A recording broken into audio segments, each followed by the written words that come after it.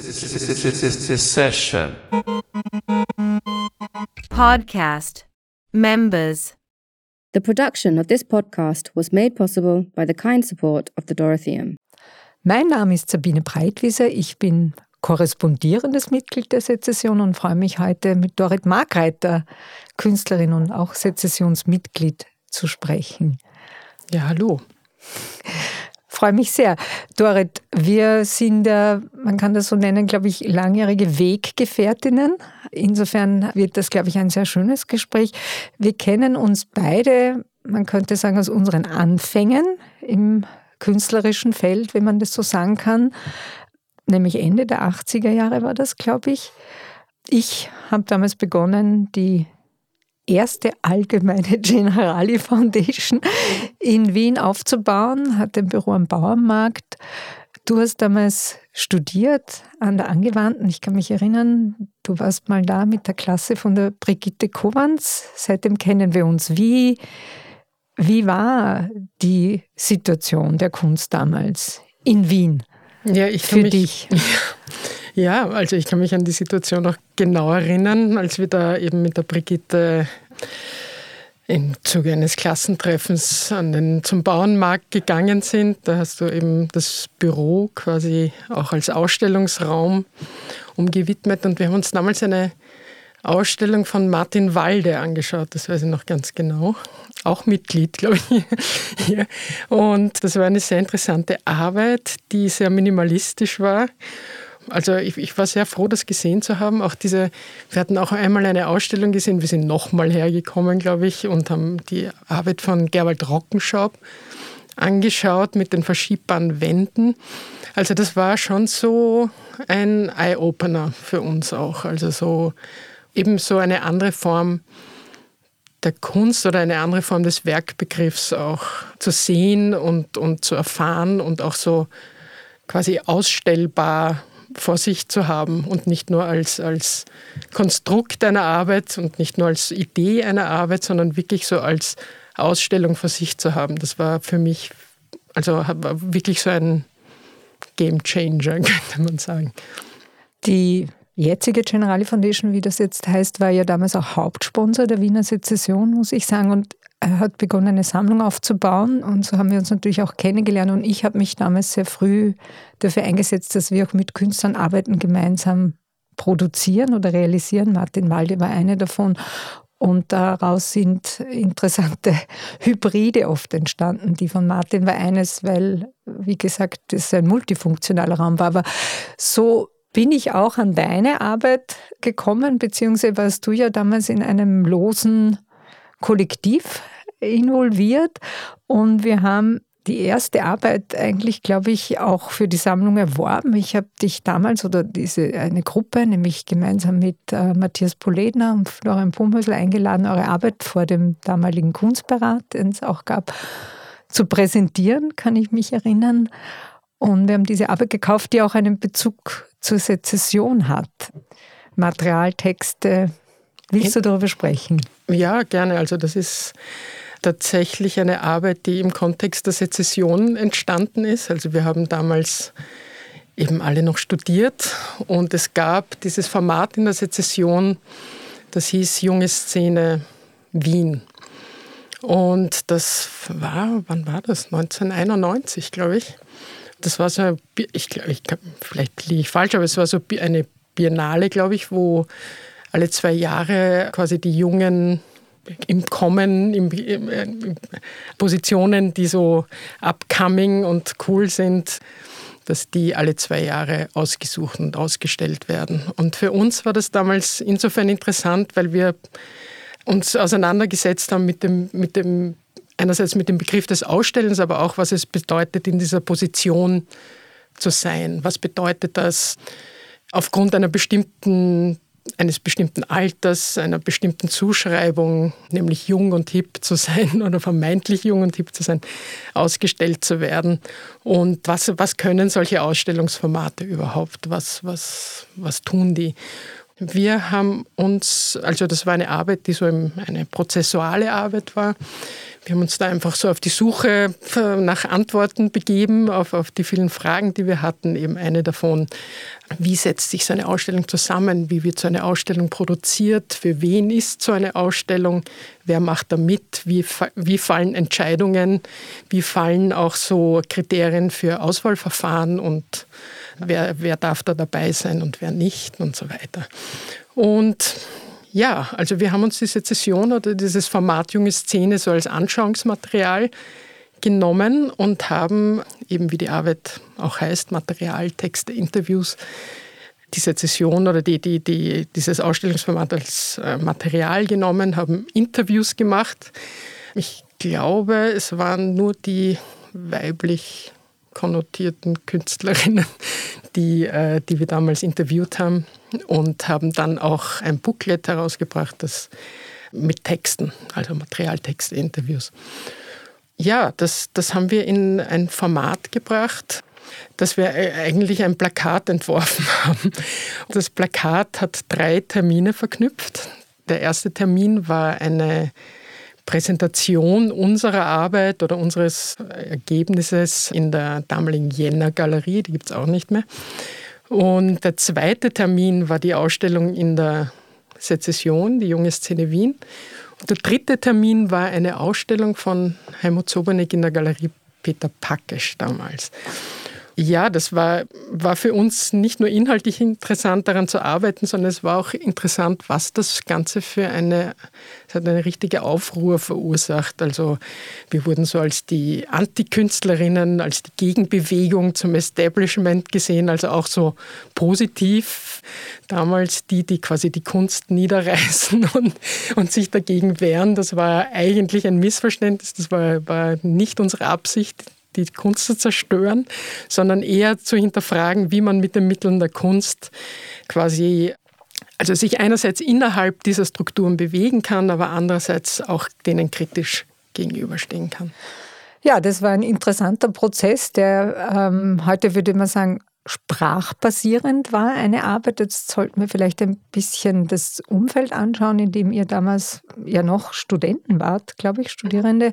War ja, glaube ich, Ferdinand Schmatz auch sehr wichtig und jemand auch wie Helmut Traxler natürlich. Wie weit gab es außerhalb dieser Interviews mit den beteiligten Künstlerinnen, die, glaube ich, sich auch manchmal auch ein bisschen, könnte man sagen, Missbrauch gefühlt haben. Also es war, glaube ich, nicht allen klar, was passiert mit diesen Gesprächen, sich zu exposed, würde man sagen, vielleicht gefühlt haben. Aber das müsste man die selbst fragen. Am besten, das können wir halt nicht beantworten, aber mich würde interessieren, wie es zu dieser Vorgangsweise kam, die ja doch eigentlich sehr stark mit einer Conceptual Art verbunden war, die das versucht hat, von einer anderen Seite auch aufzurollen. Das ist das eine.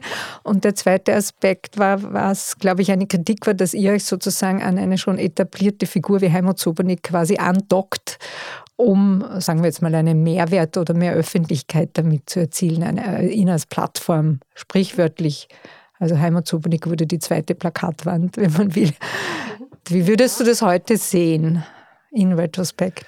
Ja, also das Umfeld, so wie du es angesprochen hast, das war natürlich ein ganz spezifisches eben. Also die Akademien oder auch die Angewandte, die haben ja völlig anders funktioniert und es gab kaum Vorlesungen oder Seminare zur Theorie. Also es gab die man quasi für sich irgendwie brauchen konnte. Es gab eine wunderbare Vorlesung von Daniela Hammer-Tugendhat, von Peter Gorsen und für zeitgenössische Kunst dann noch oder für zeitgenössische Theorie dann eben Helmut Traxler und dann eben auch, so wie du richtig gesagt hast, Ferdinand Schmatz und als Künstlerin Brigitte Kowans und Ernst Karamelle. Also das war so das Umfeld und damals kein Internet, kein klar. Also wir sind immer mit Zügen stundenlang, Nachtzug lang zu Ausstellungen gefahren, haben uns dann irgendwelche Kataloge genommen, sind wieder zurückgefahren. Also es war alles, man hat sich das irgendwie so ein Stück weit anders erarbeiten müssen. Und ich glaube, daraus ist auch so diese Herangehensweise gekommen, dass man sich die Dinge auch einfach erfragen und erarbeiten muss. Also diese Methode, Interviews zu führen, kommt natürlich aus der Conceptual Art der 60er und 70er Jahre. Da haben wir uns schon genau umgesehen, aber ich glaube, es hat schon gepasst zu dem, wie wir uns die Kunst angeeignet haben. Eben das zu suchen, zuerst auch gar nicht zu wissen, was man genau sucht und das über Kataloge und Nachfragen und eben so Figuren wie eben Helmut Draxler dann zu theoretischen Texten zu kommen, die man sich auch erst erarbeiten musste. Also es war auch nicht so selbstverständlich, dass man die dann einfach gelesen hat und auch verstanden hat. Also das war nicht so leicht. Ja, das mit Heimat Zobernik, das kann man schon auch so als Andocken bezeichnen. Aber ich glaube, das Andocken war eher tatsächlich die Sezession. Also das war eigentlich der viel größere Widerhall. Aber das Andocken mit Heimat Zobernik hatte den Grund, dass wir in diesem Projekt kein Werk produzieren wollten. Und da waren wir natürlich in einem entsprechenden Dilemma. Kein physisches Werk. Genau, also kein physisches Werk, keine Skulptur. Und das Dilemma war eben, man kann nicht kein Werk herstellen, wenn man sich in einem Ausstellungskontext befindet. Also wenn wir das Plakat jetzt an die Wand gehängt hätten, dann wäre das Plakat das Bild geworden, das an der Wand hängt und mit diesen Fragen haben wir uns beschäftigt und da herumdiskutiert und dann sind wir dazu eben gekommen, dass wir gesagt haben, wir fragen einfach einen anderen Künstler, der uns quasi das Werk zur Verfügung stellt, an das wir uns wieder andocken können und quasi ein Stück weit, so haben wir es geglaubt, diesem Werkbegriff entziehen zu können, indem wir quasi das Werk jemanden anderen übergeben. Und das hatte auch mit diesem 3. Termin auf dem Plakat zu tun. Das war eben die Ausstellung von Heimat Zobernik, wo er das quasi als sein Werk präsentiert hat und auch einen Mehrwert natürlich hatte zu seiner Skulptur. Und Heimat Zobernik haben wir uns deswegen auch ausgesucht, weil er eben auch Arbeiten macht, die sich so an diesem Werkbegriff auch ein Stück weit abarbeiten oder mit dem arbeiten, indem sie Sockel sein können, Skulptur sein können, Stellwand sein können, Malerei sein können, Bühnenbild und so weiter. Ja, mit Heimat Zobernik habe ich damals ja auch gearbeitet oder zu arbeiten begonnen, der auch eine Installation für meinen Arbeitsausstellungsraum gemacht hat, der genau auf diese Multifunktion auch rekurriert hat.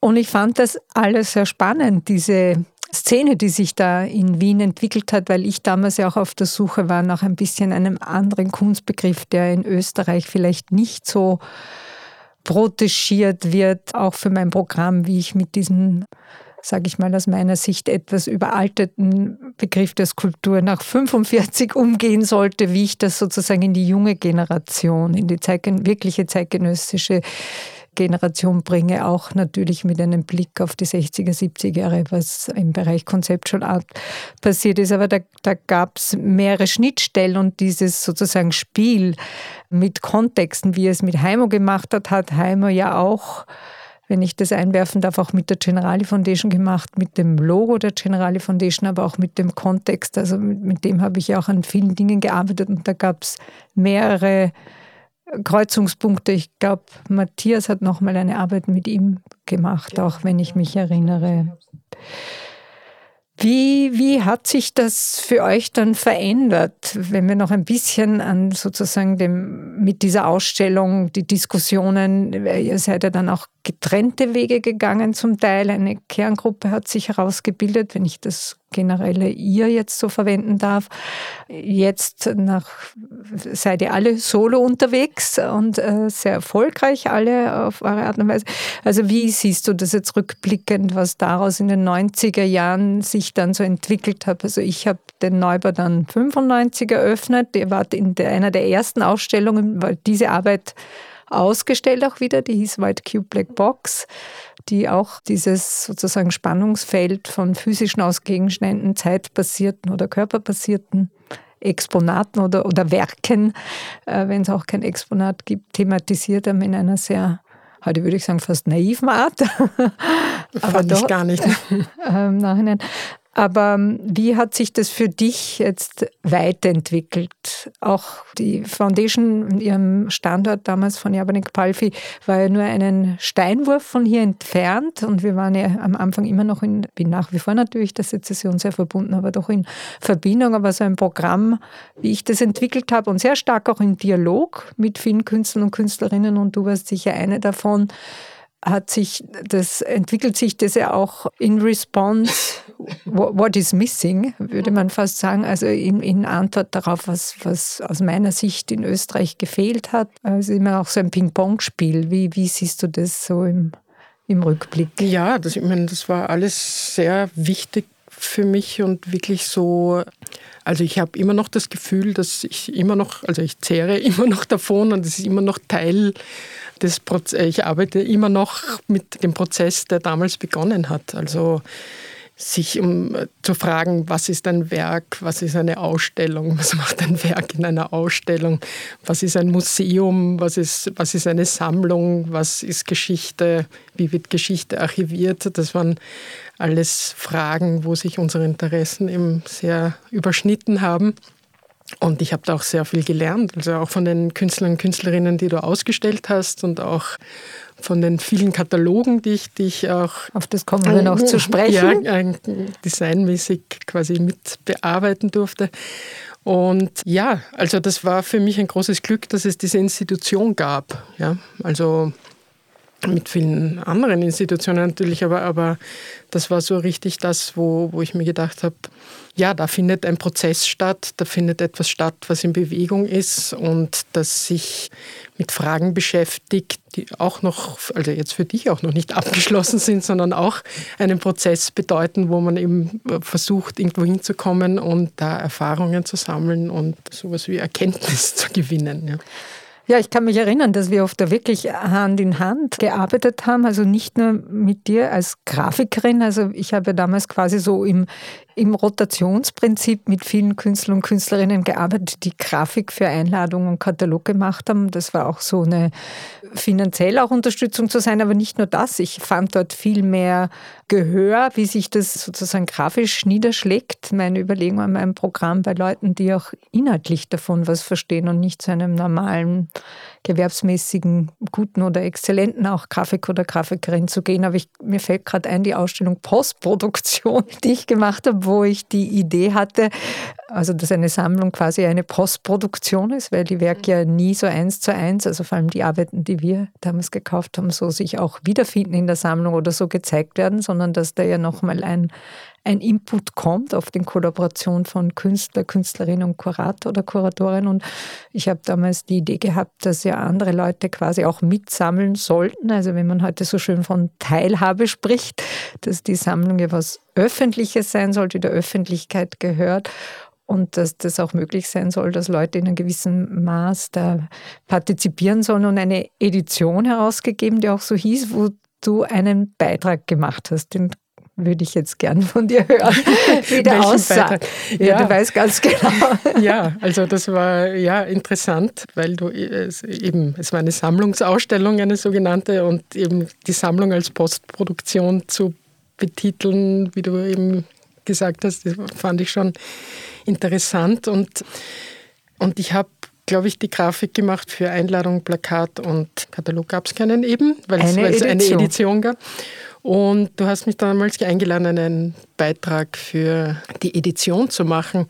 Und mein Beitrag war dann letztlich quasi die Hülle für die Edition. Also ich habe die Schachtel entworfen. Der Rahmen. Ja, genau, den Rahmen entworfen, die Schachtel entworfen, in denen sich die Edition befindet. Also es gibt, glaube ich, etwas so wie ein Blatt, also ein Karton, der quasi die anderen Editionen zusammenhält und wo auch die Namen abgebildet sind. Aber ich glaube, da ist die Signatur drauf. Also man könnte das Blatt auch hängen, aber eigentlich ist der ganze Rahmen und die Schachtel war mein Beitrag zu dieser Edition. Sehr schöne Arbeit. Vielleicht muss man noch sagen, das Ganze war aus Karton und nicht irgendeine Schachtel, sondern in einem dicken Rahmen. Also man hätte sich oder kann sich diese Edition, die jetzt natürlich schon längst vergriffen ist, weil da sind Arbeiten von Isa Gensken, Dan Graham oder Franz West drinnen, also ein wirklicher Bargain war das damals, konnte man sich mit dieser Schachtel quasi so präsentieren. Man musste sie nicht extra rahmen. Das ist ja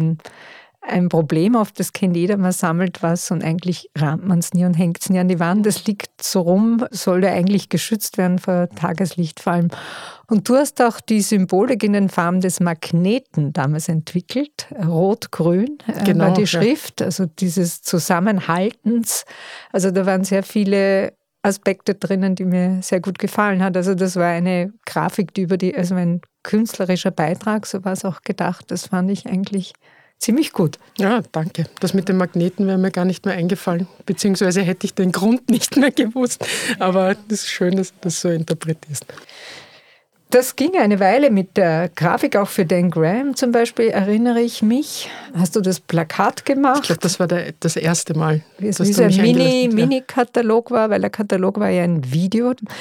Aber jetzt wieder zu dir. Du hast dich ja doch jetzt, sag mal, auch etabliert in vielerlei Hinsicht, bist inzwischen eine international bekannte, gefragte Künstlerin, aber auch Professorin an der Akademie schon sehr lange und hast jetzt nochmal einen Blick aus anderer Perspektive auf die nachkommende Generation, könnte man auch sagen, die du mentoren sollst, ausbilden, wenn man so will, unterstützen sollst und kennst es ja selbst aus verschiedenen Situationen. Ich kann mich erinnern, wir haben oft kommuniziert, wo du im Ausland, in Japan, in Berlin, also bei Stipendien warst, weil ich das oft gar nicht wahrhaben wollte und irgendwann mal gemeint hast, Sabine, merkst du nicht, ich bin in Berlin, nicht in Wien. So intensiv war das oft und unsere Zusammenarbeit als Sammlerin, Künstlerin, Auftraggeberin, da könnten wir jetzt lange drüber reden, das zieht sich eigentlich bis in die jüngste Zeit, also es hat eigentlich nie geendet. Aber mich würde jetzt interessieren, jetzt hast du durch diese Rolle, auch im Vorstand der Sezession, in dem du lange Jahre warst, da hat man ja auch dann noch mal eine andere Rolle, wie man da selbst noch mal so blickt, nämlich jetzt dann auf die Nullerjahre, würde ich fast vorschlagen, oder? Seit wann bist du Professorin?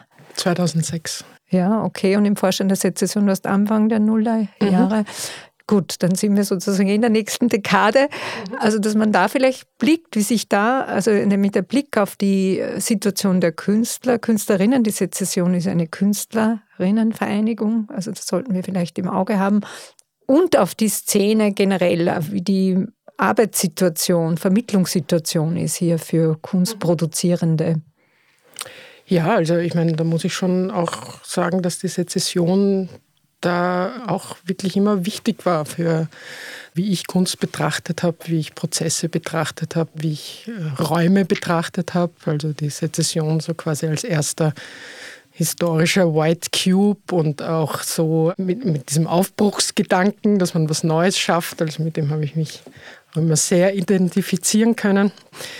Und dass dieser Begriff auch einem ständigen Wandel unterliegt. Also das finde ich schon wirklich, wenn man jetzt so zurückblickt auf die Geschichte der Ausstellung in der Sezession, dann ist es zwar immer eine Künstlerinnenvereinigung gewesen, aber eben unterschiedliche Generationen haben quasi das Ausstellungsprogramm bestimmt. Und das finde ich schon sehr spannend zu sehen, wie sich das auch ständig wandelt und ändert. Also es haben wahrscheinlich vor mir Rednerinnen schon oft genug auch erwähnt, aber das ist weltweit wirklich eine einzigartige auch Institution von dem her, dass wirklich Künstlerinnen das Programm machen. Das unterscheidet die Institution von allen anderen, würde ich jetzt mal sagen, oder von nicht allen anderen, aber so nicht im Off-Space-Bereich dieses Programm machen, sondern auf einer ganz anderen Ebene. Ja, also wenn ich jetzt so auf verschiedene Generationen zurückschaue, das ist sehr spannend. Gerade gestern in den Arbeitsbesprechungen in der Klasse haben wir geredet über eine sehr junge Studentin eine Arbeit präsentiert und wo alle dann gesagt haben, Wahnsinn, die Arbeit ist so Gen Z. Und ich habe mir gedacht, was ist Gen Z?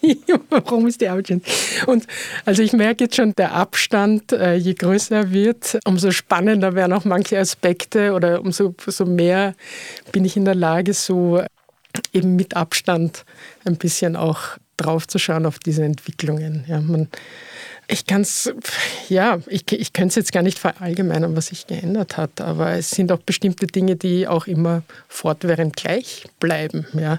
Also dass man als Künstlerin eben, wie wir vorher auch schon gesprochen haben, immer einen bestimmten Prozess startet, einen Prozess, wo man eigentlich nicht weiß, wo man hingeht und einen Prozess auch startet, den auch andere nicht so begangen haben. Das ist das Spannende, aber auch das Schwierige am Kunststudium oder am Künstlerin werden.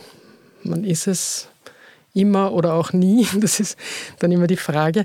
Aber das ist schon sehr spannend und herausfordernd auch, also quasi Leute im Studium sehr individuell auch zu begleiten. Deshalb, ja.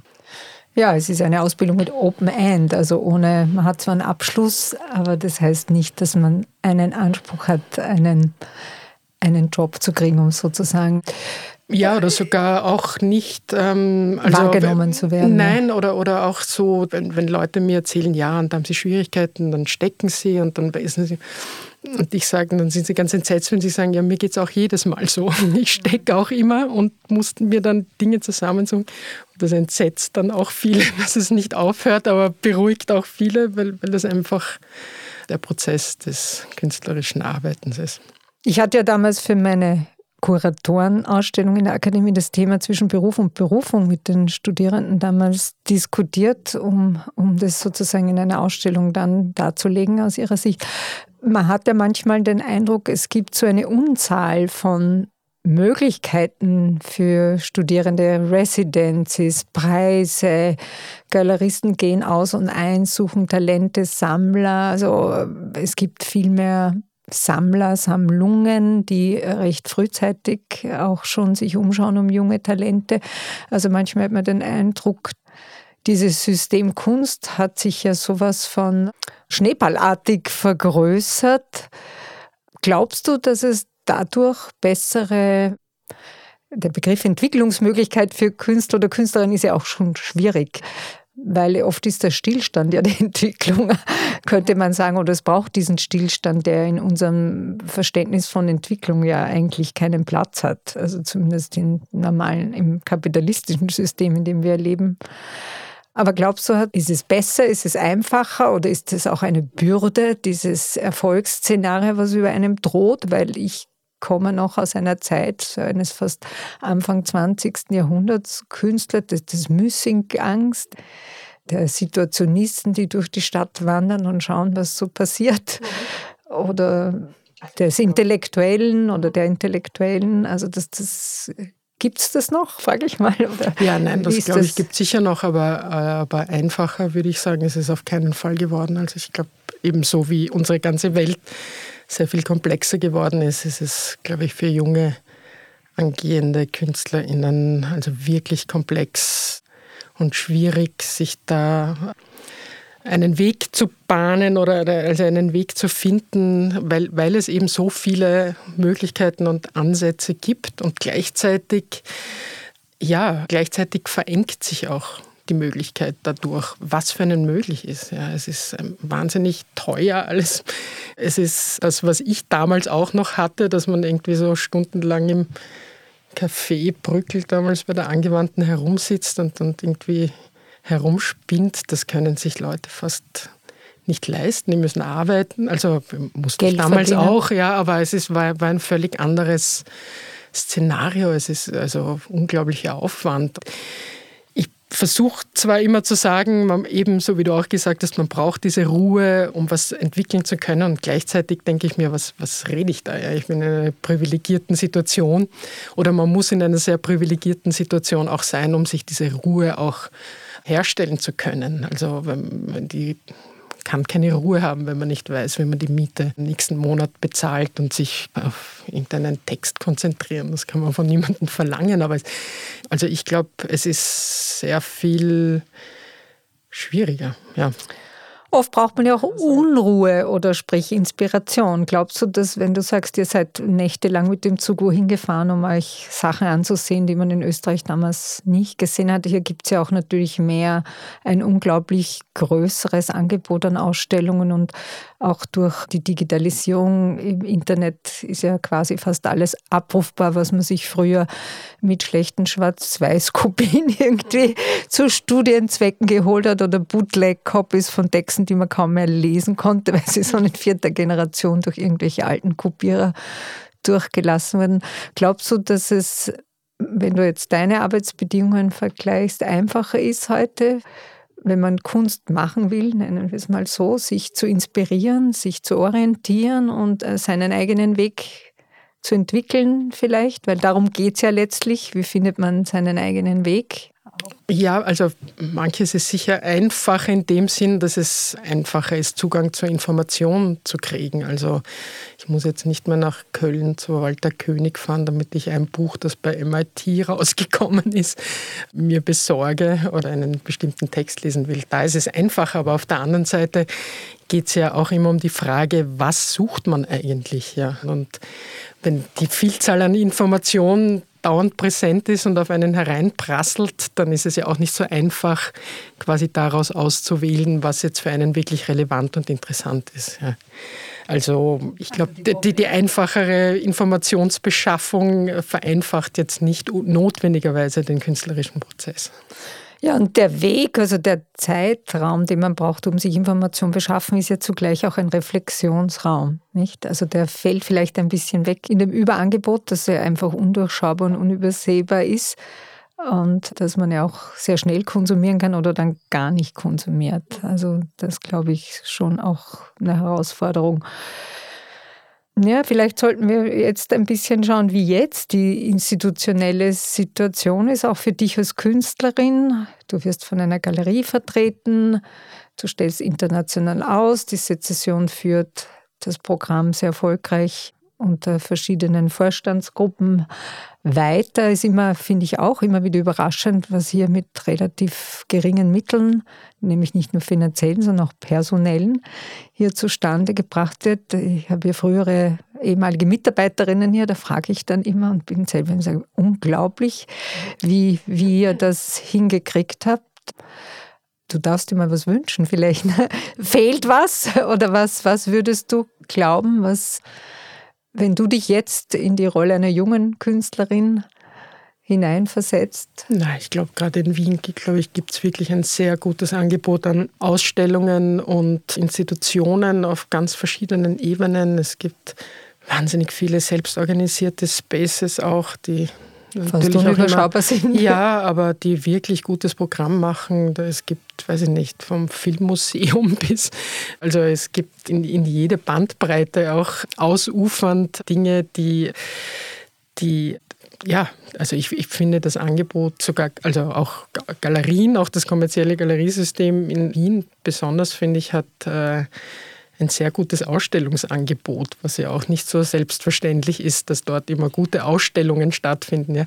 Also ich glaube, für junge KünstlerInnen gibt es sehr viel zu sehen. Also das ist überhaupt kein Vergleich zu.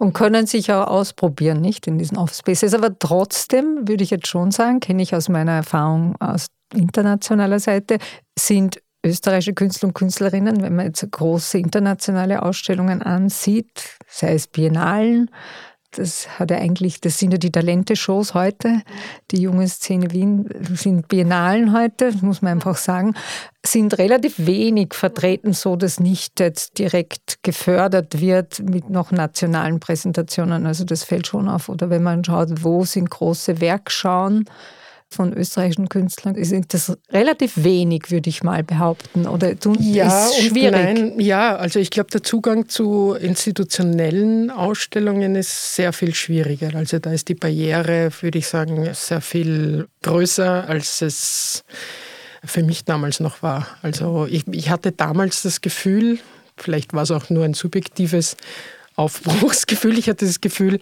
wenn ich was machen will, dann kann ich es auch machen. Und das ist ein ganz anderes Grundgefühl, an dem man an Dinge herangehen kann, als wenn man sich denkt, ne, das komme ich sowieso nie hin. Ja.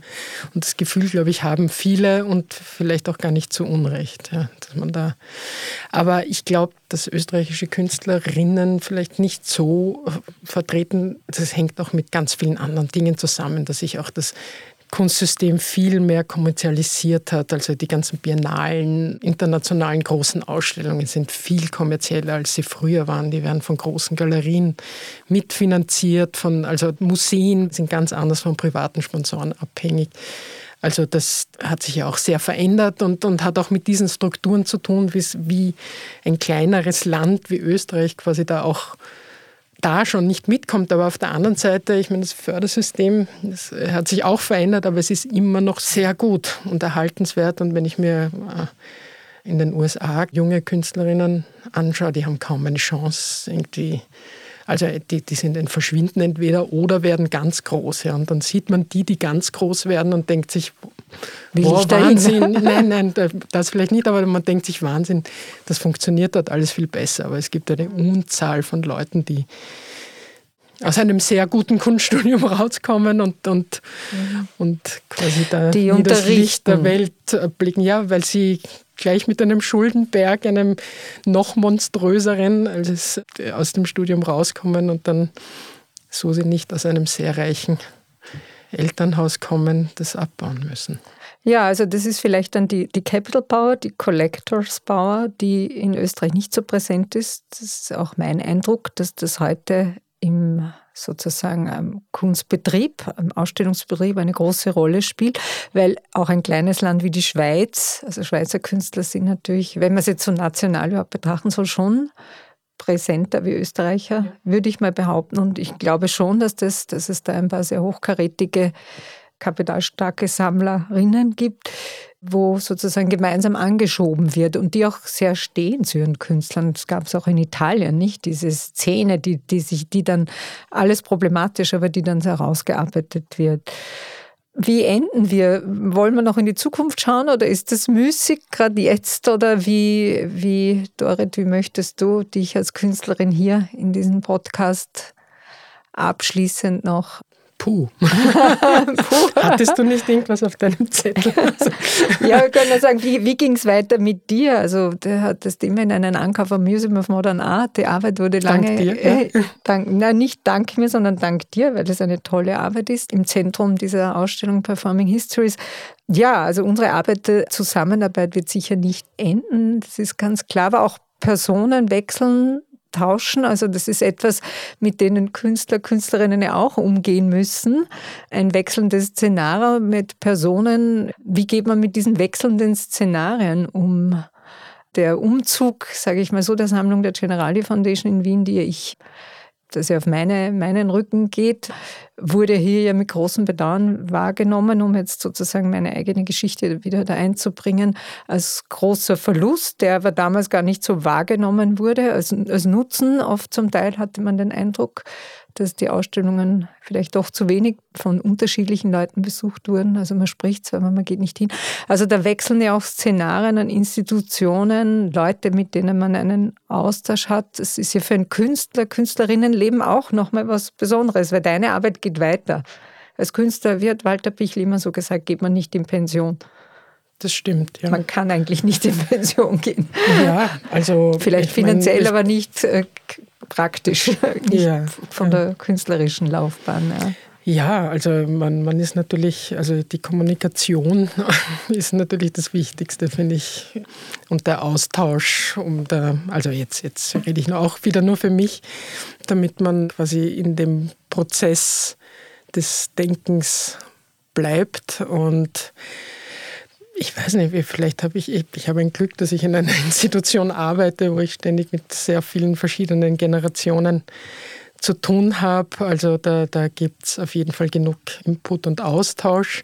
Aber es stimmt, also man muss schon schauen, dass man sich den Kontext und das Umfeld, sage ich jetzt für mich, es gibt vielleicht auch Künstler und Künstlerinnen, die sich gern vergraben und nicht so niemanden brauchen. Aber für mich ist das auf jeden Fall immer sehr wichtig gewesen, einen guten Austausch zu haben. Und das gibst du auch deinen Studierenden mit, nehme ich an? Ja, auf jeden Fall, weil zum Glück ist das Studium ja so aufgebaut, dass das Miteinander eben in den sogenannten zentralen künstlerischen Fächern das Kernstück des Studiums ist. Also die lernen ja viel mehr voneinander als jetzt direkt von mir. Meine Aufgabe ist es mehr oder weniger, das irgendwie zusammenzuhalten und dem Ganzen einen Rahmen zu geben, aber den Austausch zu fördern. Aber das ist sicher das Um und Auf des Studiums. Sezession und Akademie sind ja benachbarte Institutionen. Ich gehe davon verwandt, genau, dass da ein intensiver Austausch ist und man braucht ja nur über die Straße zu gehen, um sozusagen hier ein Anschauungsgebiet diskutieren zu können und vice versa, auch wenn es keine junge Szene mehr gibt. Das ist ja auch hier in eine Kuratorenausstellung, glaube ich, umgewandelt worden, oder? Ich weiß nicht, ob dieses Format jetzt noch gemacht wird, aber war es eine Zeit lang? In der Sezession, glaube ich, nicht mehr. Nein. Okay. Na gut. Ja, Dann danke ich dir, Ja, ich danke dir für die sehr. gemeinsame Rückschau und der Sezession, für die Einladung und Christian Lüppert für die ganze Betreuung und Organisation. Ja, vielen Dank. Bedanke ich mich auch bei euch beiden. Ciao. Session. Podcast. Members. The production of this podcast was made possible by the kind support of the Dorotheum.